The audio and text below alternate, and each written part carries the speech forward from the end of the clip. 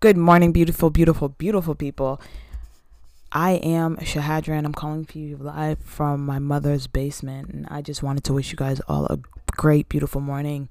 I know, unfortunately, I'm not joined by Sherry this week. It's all good. She has to catch up on, life. And that is okay. Remember, this mindfulness journey that we're taking with each other is all about learning to recognize what you need and how to give yourself the time, the energy, anything that you need to get back right in the place where you need to be. So, without further ado, I would like to share with you guys some beautiful, beautiful quotes and affirmations that I just came across this morning. I'm going to start with, this little writer called Scott Fitzgerald. In one of his letters to Zelda Fitzgerald from 1939, he writes to her, "You are the finest, loveliest, tenderest, and most beautiful person I have ever known, and even that is an understatement."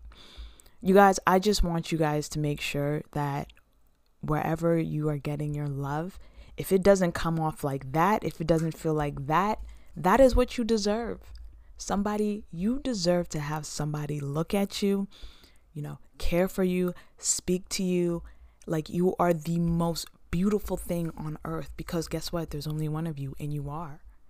So never, ever, ever, ever, ever let somebody else, and most importantly, never, ever, ever talk down to yourself when it comes to, love.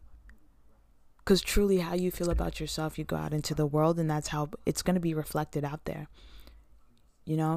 Eckhart Tolle says it himself, and a lot of other people believe this, is you can tell how a person feels about themselves by the look in their eyes. I walk around and I can just, look at people in their eyes when I go on my morning walk, and some of them will smile. And you can know in an instant if that's a genuine smile or not. And some people will just say nothing, and you can know in an instant, exactly what they're feeling and where they're going. Anyways, you guys, I just wanted to share that little tidbit before I jump into the topic of this week.